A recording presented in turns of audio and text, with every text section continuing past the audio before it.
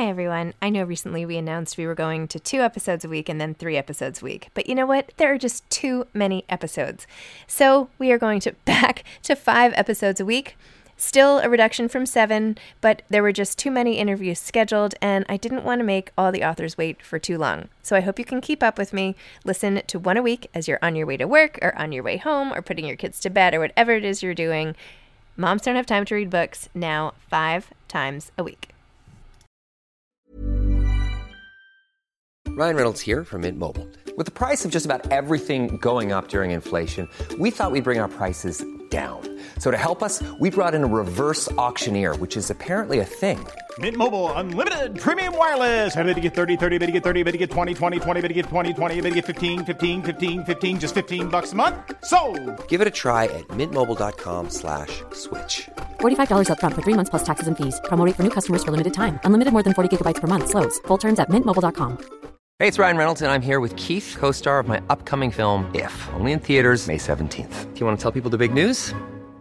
All right, I'll do it. Sign up now and you'll get unlimited for $15 a month and 6 months of Paramount Plus Essential Plan on us. mintmobile.com/switch. Upfront payment of $45 equivalent to $15 per month. Unlimited over 40 gigabytes per month. Face lower speeds. Videos at 480p. Active Mint customers by 531.24 get 6 months of Paramount Plus Essential Plan. Auto renews after 6 months. Offer ends May 31st, 2024. Separate Paramount Plus registration required. Terms and conditions apply if rated PG. There's never been a faster or easier way to start your weight loss journey than with PlushCare.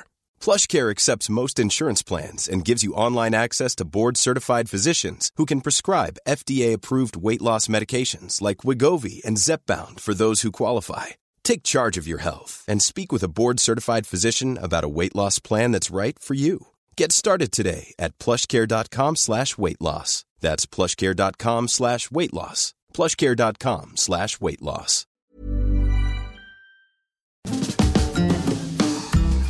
Hi, I'm Zibby Owens, the creator and host of the award-winning podcast that you're listening to right now. Thank you so much, called Moms Don't Have Time to Read Books.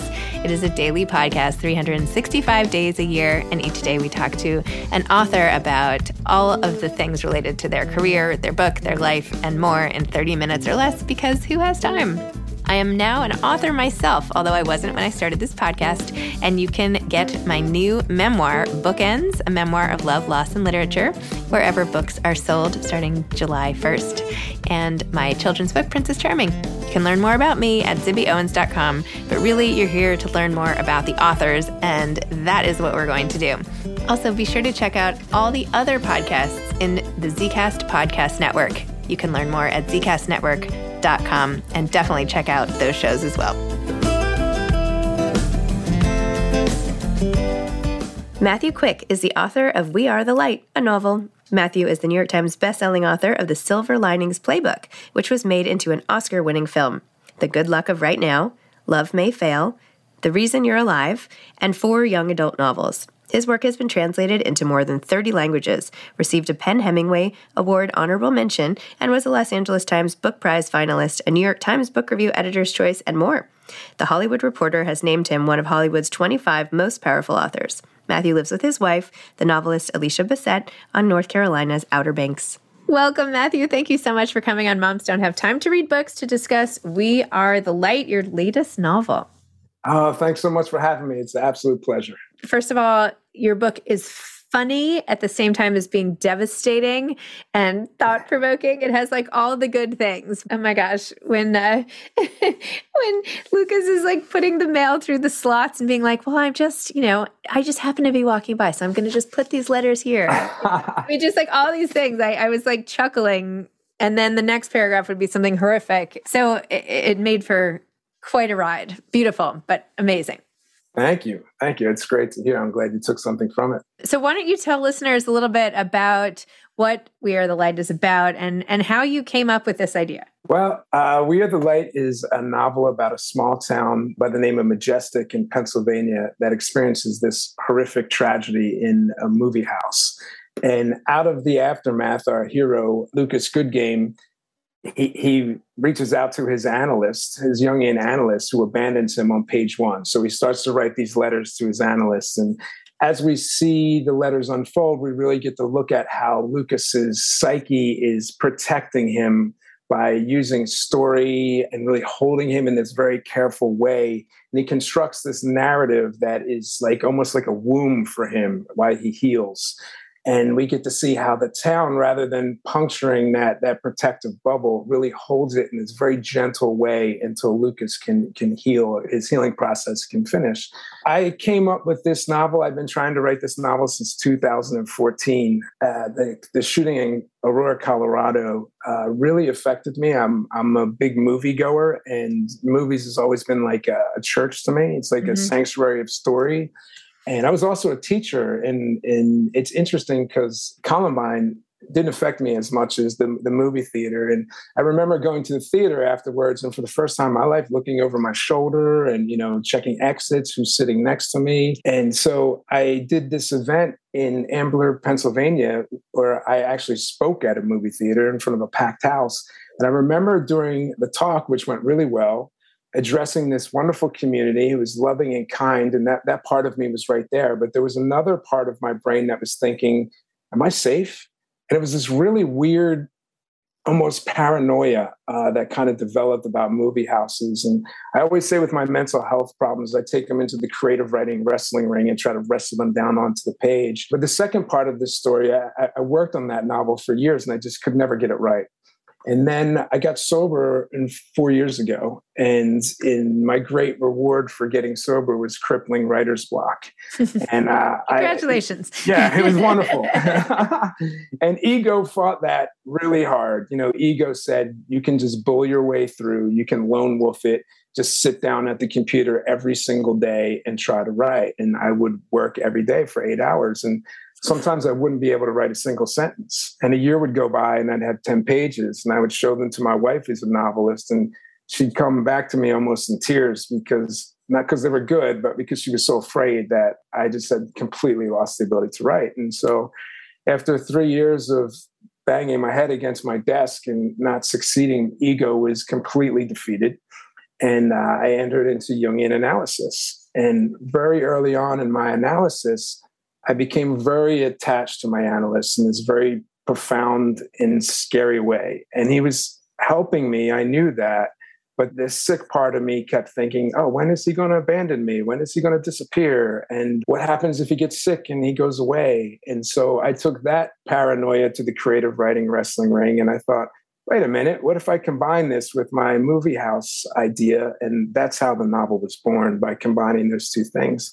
And when I sat down and started to write We Are the Light, and I wrote those first two words, Dear Carl, it was like a magic spell. My writer's block had been lifted and I couldn't stop writing. I was writing 10, 12 hours a day, just go, go, go, go for this 6 weeks of bliss. It was like being able to breathe again after 4 years of not breathing. But it was very strange. And, my analyst would say that psyche shut me down until I would go through this process. And I was emotionally, spiritually, mentally ready to write this book. And I think that that's true. Wow. In your relationship with your analyst, did he say, I love you? Because that was another really funny line. When you guys when that happened with Lucas and his therapist. I made a rule that I'm not going to talk specifically about things that happen in my analysis, but I will say that the novel is very much inspired by my experience with my analyst who didn't abandon me. Thank goodness. But I think that's as much as I want to say about. Sorry, I didn't mean to. I did not mean to pry. It's fine. I don't mind you asking. Well, there were so many parts about surviving a tragedy that were in here, from Lucas feeling sort of shunned a little bit by the survivors because he didn't want to get into the activism that was required, or he felt it was required afterwards, which I thought was interesting. And how do you be the right kind of survivor in your community when you're all still there every day? If you don't sort of drink the Kool-Aid on wanting to fight, like he very much didn't want to fight. In fact, his relationship with the brother of the perpetrator of all of this has sort of ostracized him in a way. So can you talk about sort of this notion of like, how do you be the right kind of survivor? What does that mean? Or do you have to be part of this whole group if you feel differently than everybody else? Well, I'll start by saying that as an introvert, I face this dilemma all the time, because I think as an introvert, a lot of very complicated things go on inside of me all the time that are very private. And I think we live in an extroverted world, and particularly lately with social media, we're expected to extrovert everything all the time. And when it comes to activism, sometimes there's this great pressure to, say the right thing, join the right side. And I think sometimes a little more complicated than that. Sometimes there's a lot of things going on in people. But there's a quote from Jung that I love, and I am not someone who memorizes quotes, so I will summarize it. Now, I know I will get it wrong, but the gist of it is, where there is love, there's no will to power. And when there's will to power, there can be no love, because the two are the opposites of each other. They're the shadow of one another. And so I think that Lucas, his response to the tragedy is all out love. And Sandra Coyle's response is all out power. And because they're the shadow of one another, they're very attracted to each other. Like Lucas wants Sandra to join the movie crusade. Sandra wants him to join the actives. And so in some ways, they're kind of the same person. They're just the shadow of each other. And so while I was writing, of course, I was inhabiting Lucas's mind. So I was kind of on Team Lucas. But as someone who steps out of the novel, not a writer anymore, just observing, I'm very sympathetic to both. I completely understand why Sandra feels it the way that she does. But I also feel, again, as an introvert, we live in a time where it's very prescriptive. And we say everyone has to act this way. Everyone has to have the same response to a tragedy. Everyone has to have the same political opinion. And I think that is dangerous, because we relegate the opposite side to shadow, or we other the opposite side. And so I really wanted to write a novel where the response to this problem, or my character's response, was this radical love and this radical inclusion, which feels in some ways transgressive in the current climate. Yes. But I think that there's a hunger for that. And as I raise this to consciousness through the novel, I see people responding in ways that let me know that there are a lot of people out there that are hungry for an inclusive kind of love, particularly men, I would say. There's a lot of men out there that are hurting, that are looking for a way to find the ability to be loved and to love other people. That's beautiful. It's really important that you say that. So that's great. Thank you. Lucas's love transcends this world, actually, and goes to his recently deceased wife, Darcy, right? Darcy. Yep, Darcy. Yep. Once, like you said one time, Darce, sometimes I drop the last syllable or something. You said something. Anyway, but he's really convinced that he is with an angel, and that there are feathers that he collects and puts in a baggie that he says this is proof that she is here. And, he feels bad for other people who don't see that, and feels like he would be cheating on his wife if, for the nights that other things start to happen. Talk about that. And what are if you feel comfortable, like your views on what happens after death, or what you were trying to show by what this relationship was that he continued having with his wife after she passed away? Well, I'll start by saying what happens after death is probably above my pay grade. I'm not going to make any proclamations about that. I'm looking for new data. But I think Lucas, as we learn through the novel, has a very complicated relationship with his mother, and he has a very complicated relationship with the feminine. And Darcy comes into his life as a young man and really helps him form a new type of relationship with the feminine that is very healing and beautiful and positive. And she really holds him in this way that is very healing to his masculinity. And so when he very suddenly loses her, he's in crisis. And so he elevates his wife psychologically to the role of the divine feminine. She becomes a goddess to him. Literally, she's an angel. And that archetype is something that he needs in order for his psyche not to fracture. And so, of course, Darcy's best friend, Jill, comes in and starts to help him reorient to the feminine in the I don't want to say the real world, but in the physical world, because Darcy exists in the mental world. But it's this question of these powers that are greater than us. And, Jung was very curious about this, whether we're talking about archetypes or whether we're talking about the numinous, the divine. And so Lucas, and I think most people who go through a horrific tragedy, like these forces that are greater than us descend upon us. And the only way that we can fight back against them is to find something that is of that level. And I know for me, with my sobriety, early sobriety, it was really tough to fight that, because it was this huge thing until I started thinking through the Jungian analysis about, the archetypes and, the power within me and the connection to psyche and the connection to the self. Then I could start fighting back because I had something as powerful. Ego can't fight those things. Ego is very brittle. And, so Lucas, I'm sure his ego would very much want to say, I'm powerful enough to stand up to this level of tragedy. But of course it's not. None of our egos are that strong that can withstand that. So we need something more. And I think that's where love comes in. I think that's where the divine feminine comes in. I think that's where community comes in. I think his relationships with other men, particularly Isaiah, is really positive masculinity with these men who love him unabashedly, who touch him, who hug him, who tell them they love him, who act in ways that are incredibly positive. All of this is really necessary for Lucas to begin to heal. And in many ways, even though I didn't suffer a tragedy of that magnitude ever in my life, getting sober and kind of having my psyche fracture and realizing that I had to reinvent myself and get to know myself again was this really tremendous thing. And I had to rely on the kindness and love of my wife. My closest guy friends really rallied around me and showed up repeatedly every week in very simple ways, having lunch, phone calls. We started a movie club.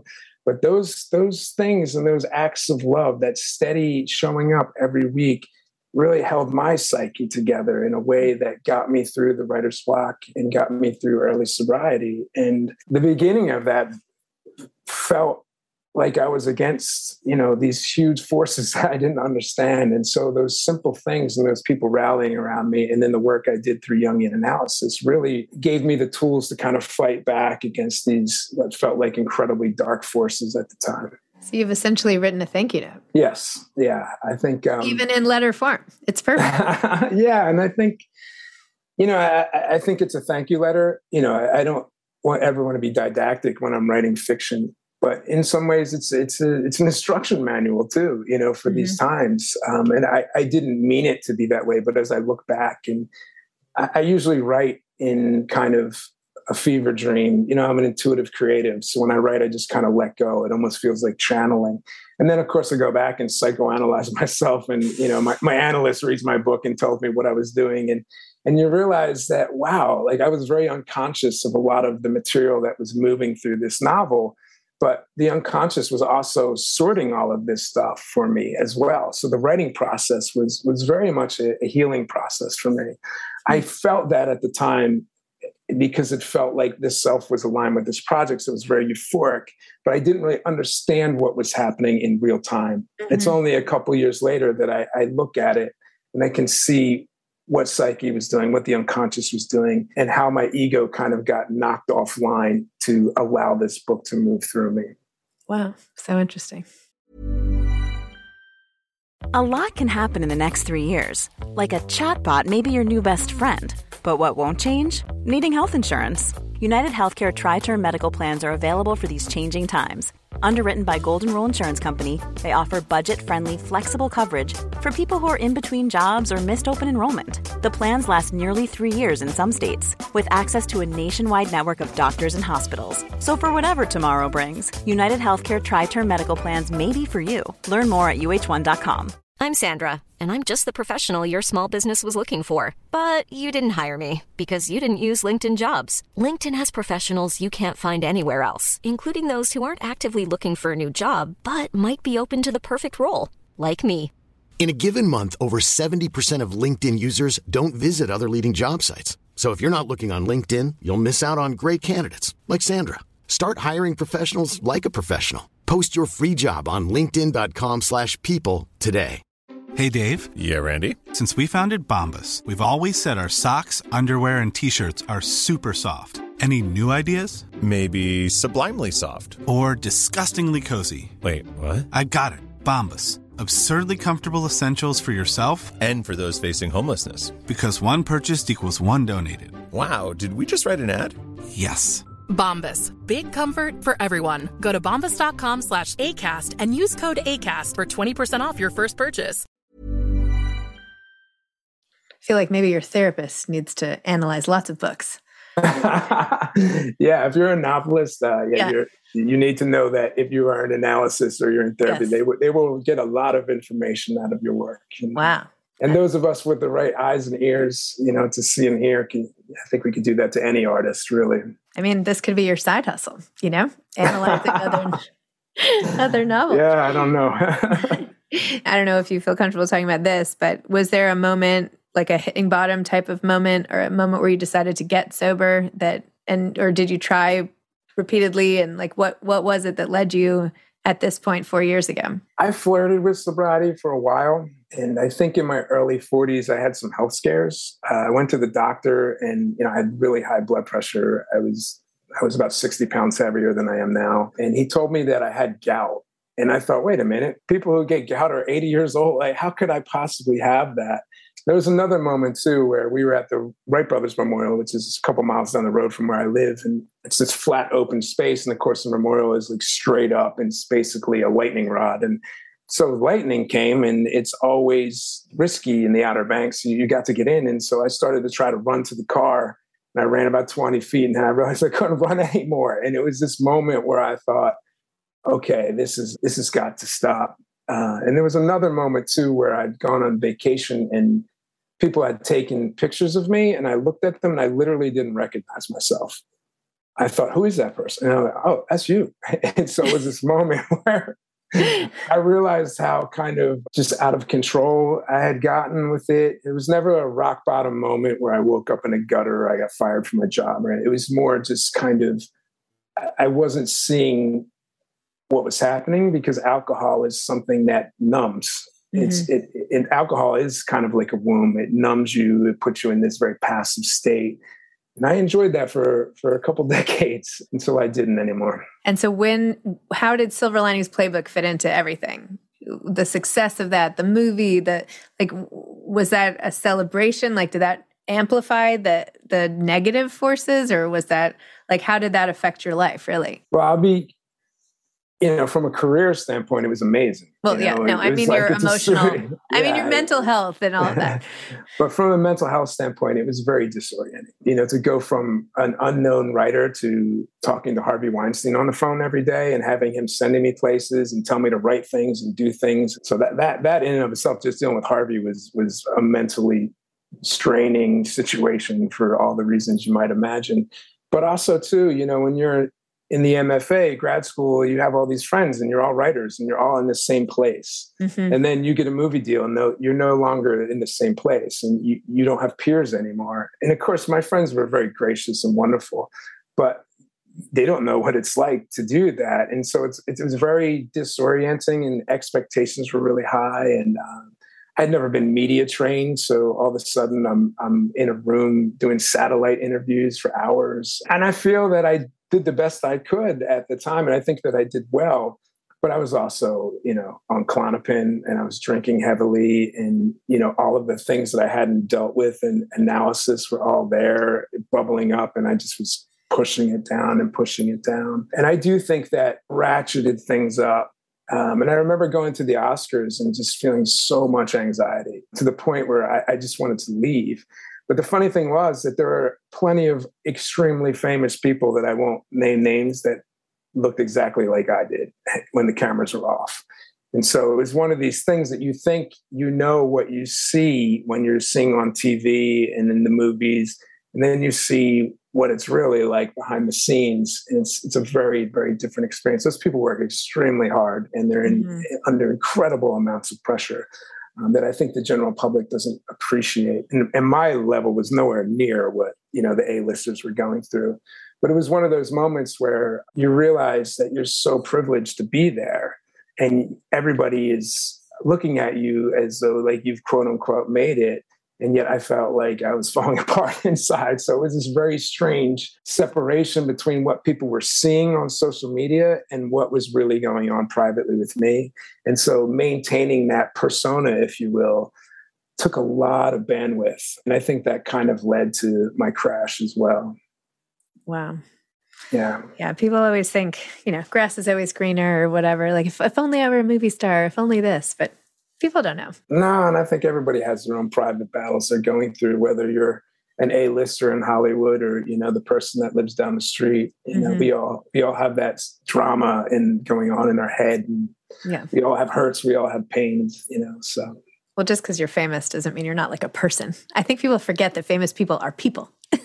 I think too. And I think the other thing that I've thought a lot about is how do you get the drive to become famous? Or how did speaking from personal experience, how did I get the drive to become a New York Times bestseller or to go to the Oscars? And I think that it was born, the engine of that was tremendous pain. It was psychological pain and trying to prove my worth, trying to figure out who I am, trying to understand why it was that, some people could go into a high school and teach for 20 years and feel fine. And for me, I went in and it felt like my head was going to explode. Like, why was that? Like, what was going on with me? And so that drive to figure that out really is what created the art. And so in some ways it's a gift and a curse. And so a lot of these genius actors or directors, like they have that engine going on as well. And that's not what we see when we see just the glitz and the glamour, but I think most creative types, they pay a price for the spark that allows them to put something on the page or up on the screen or to inhabit a character. And oftentimes people are quick to admire the so-called rewards of that, but they're not so quick to acknowledge the price of that. And I think that's, my analyst always says about anything that I do, like, are you willing to pay the price for that? And I think that's not something that we really talk about openly in the current zeitgeist, but there's always a price. I feel like there's, it's so obvious in politics, to be honest. Not that I want to talk about politics, but just the personal cost and all the things you have to be willing to sacrifice. Yeah. Has never been more obvious than some of the recent events. Yeah. But it's absolutely true. Do you feel like now that you've done all this work, you can point to the pain points of your own life that led you down these paths? Like, do you feel like you've processed it all and you're like, okay, it was a combination of X, Y, and Z, and that's kind of what did it? Or is that overly simplistic? I don't think it's overly simplistic. I think it's the work of a lifetime. So, there was a moment early on in my analysis where I had a couple months under my belt and I said to my analyst, are we almost done? Like, am I going to be able to write? It feels like we've done a lot of work here. And he's just very wisely said, well, I don't know. When I did my analysis, it took 20 years. But, you might think yours is going to take 2 months. It seems a little brazen to say that, but, we can explore. And then I realized, I needed to come to this with more humility. I think I have learned a lot about my own personal psyche and my pain and what was driving. And I can look back. I don't know if I'm going to get into all of this right here. No, I don't mean, I just wondered if you had figured it out. Not that I want you to share it. I mean, that's not what, I wasn't going for that. I just wanted to know, no, I understand. Is it possible to pinpoint, we all obviously have so much that makes up who we are today, right? And it's just. Yeah. And I think it's, it's peeling the onion layers. Yeah. And again, it's the work of a lifetime. And I think that can sound daunting, like we'll never get, but then there's always something to get up and do tomorrow. There's always more work to do. So I look at it in a positive way. And how are you feeling about work going forward? Are you still able to write? Like, did the spigot close after this novel came out, or is it still dripping, or is it pouring out? Or I will knock on wood here because I don't want to jinx anything. But I actually just finished my next novel yesterday. So wow, yay! Congratulations! I feel very happy. I got the rough draft done before book tour, and so that is so exciting. Yeah, thank you. Yeah, so it's still going. Can you say anything about that book? No, I cannot. Okay. All right. Yeah, but good try. Thank you. Well, I'm really happy for you. That's good. Thank you. I feel like there's always this fear that, the well will dry up again or. Oh, there's still that fear. I'm delighted to hear that. Do you have any advice for aspiring authors? I think the best advice is to not try to be someone else and not try to be the thing that your agent or whoever is trying to make you be, but to get quiet, to go inside and do the work to get to know yourself the best that you can. And then ask your soul or your psyche, like, what is the story that wants to come through me?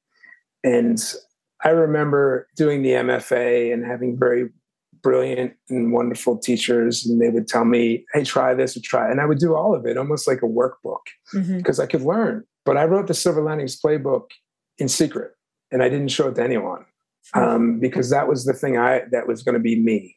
And so I think you need to be humble enough to learn from other people and glean from the masters, but you also have to have a sense of self and know when to break away and do the thing that you're meant to do. And then to find the people who get that thing and love it and will help grow it. I also think another great piece of advice that was given to me early on was be professional. And I think to be grateful and to really be good to the people that come around and shake your hand, shake their hand back, and staying humble. It's hard, over the long haul, and if you don't stay humble, you will be humbled. And I've learned that, my writer's block taught me that. So stay humble, work hard, and know who you are. And my last question, do you feel more comfortable now going to the movies? I do. Yeah, I would say that I feel more comfortable going out in general through my analysis. There was in early sobriety, I became very hermit-like, and I would only go into the woods and run and then be in my house. And so I branched out, and next week I'm going to be on a plane every single day. So it's going to be, I know it's going to be a big transition for me, but I've done a lot of work to prepare for that, and I'm feeling good about it. I had a therapist when I was telling them how little I like to leave my house. She was like, I feel like you're actually borderline agoraphobic. And I was like, I thought I just liked being home, I very much like being home too. Yeah. It's a fine line. It is. Yeah. Anyway. All right. Well, congratulations on your next book and on Share the Light. And I wish you all the best on tour. Good thank luck. you. All right. Yeah, it's a pleasure. All right. Thanks so much. Take care. Bye-bye. Thanks for listening to this episode of Moms Don't Have Time to Read Books. Don't forget to follow me on Instagram at Zibby Owens and at Moms Don't Have Time to Read Books. Also sign up for my newsletter at zibbyowens.com and sign up for my virtual book club and meet lots of authors on Zoom every other week. Thanks so much to Steve and Ryan at Texture Sound for the sound editing. And thank you to Morning Moon Productions for providing this fantastic intro and outro music.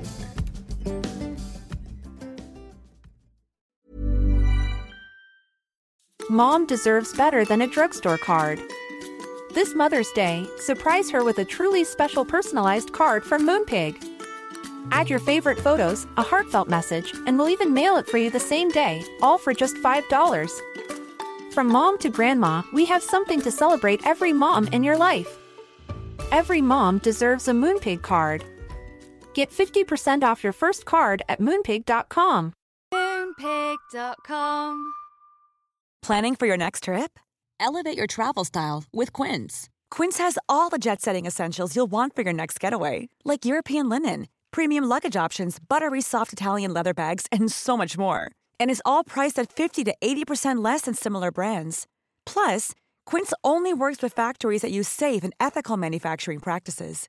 Pack your bags with high-quality essentials you'll be wearing for vacations to come with Quince. Go to quince.com/pack for free shipping and 365-day returns.